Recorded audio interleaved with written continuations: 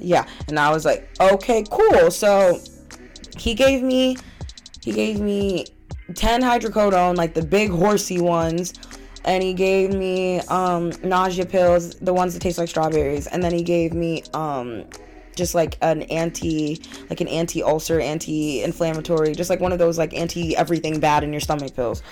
So I like took like a handful, and I like once we left the ER and like all the pain meds like wore off and everything, I took a literal handful, and I felt so much better.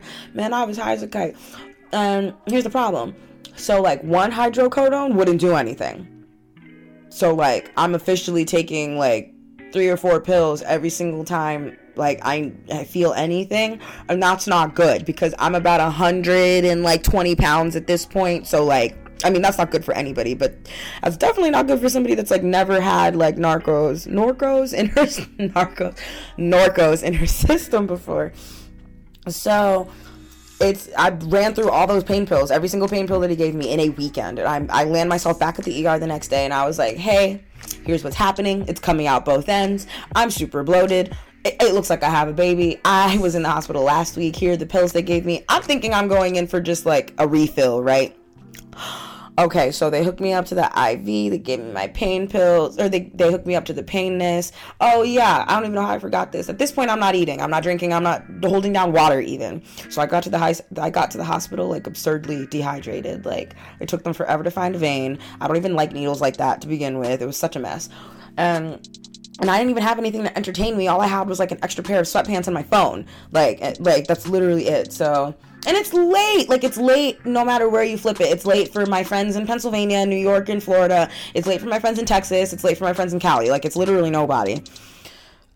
So like, the nurse or doctor, one of these people comes in, and I was like, okay, like, what's up? He was like, we're admitting you. I was like, admitting me to what? Admitting me to where? Where, like, the hospital. I was like, I'm already in the hospital. What do you mean? And she was like, no, like, we're checking you, like, we're admitting you to the hospital tonight. Like, your lipase levels have risen to 1,058, which is absurd, which is absolutely ridiculous. Not her words, mine. That's absolutely crazy, because that means that my lipase went from 400 to over 1,000, and over 1,000 is 10 out of 10 pancreatitis. No way around it. Like, the doctor from last week had already told, not last week, but the week prior, had already told me that. He was like, once your lipase is like around 1,000, it's a problem. My lipase was 1,058.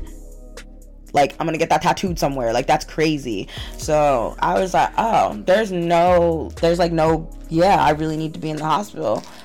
Crap. Okay. So they admit me, and I was in the hospital for 3 days, and the only friend that saw me actually is the only friend in Cali that came to see me. Was the only friend that I consider like my like San Diego friend, because like that's literally the only person in this entire bumblefuck situation that I trust.